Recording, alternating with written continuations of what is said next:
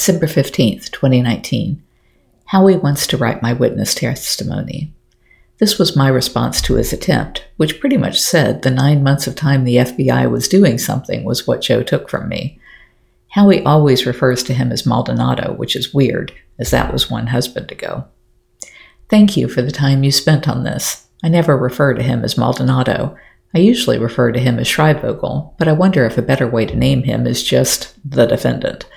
His current name, as I understand it, is Maldonado-Passage. I know you keep saying that it was the FBI call that made his threats real, but I don't feel that way. I think you do, because that's when you started getting even more involved. Maybe the call didn't have that effect on me, because the ever-present threats by him have been part of my day-to-day life for so long. The FBI call just gave me some hope that maybe it could end. I think it's more compelling to contrast the decade or more he took from me, in both my own sense of security and the impact on my family, to what we hope the court will take from him. I don't quite know how to express the shame I've felt all these years by continuing to pursue him and other cat killers, knowing that my family could be innocent bystanders in a mass shooting, and how I've made them, you, Jamie, my parents, feel they weren't as important as ending the trade in big cats.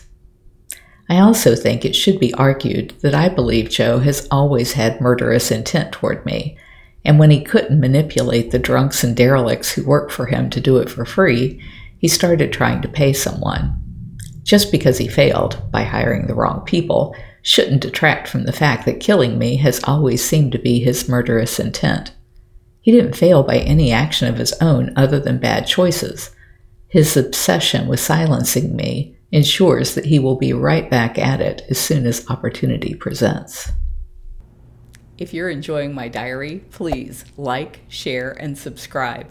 You can find other ways to connect to me over at bigcatrescue.org/Carole.Baskin.